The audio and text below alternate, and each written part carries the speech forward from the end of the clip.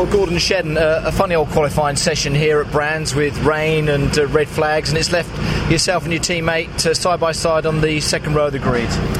Yeah, like you said, it's a bit of a strange session, but one of those ones where you need to be in the right place at the right time, and it's not about necessarily doing the best job, it's just about not doing the worst job.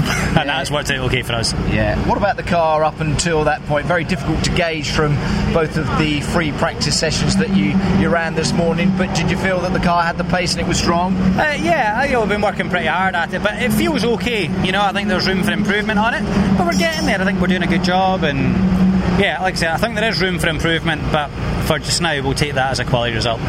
Could be interesting. Druids tomorrow, that first race, 32 cars. We've seen how close it's been and how difficult it's been to get a lap in here, Gordon, through free practice and qualifying, so that should be interesting, that first start of the race. I think you're in the best, or one of the best places, I think. Yeah, well, I'm planning to be leading by the time we get to Druids, so yeah, hopefully all happens behind me. I say that's a great attitude to have. Gordon, thank you so much. Thank you.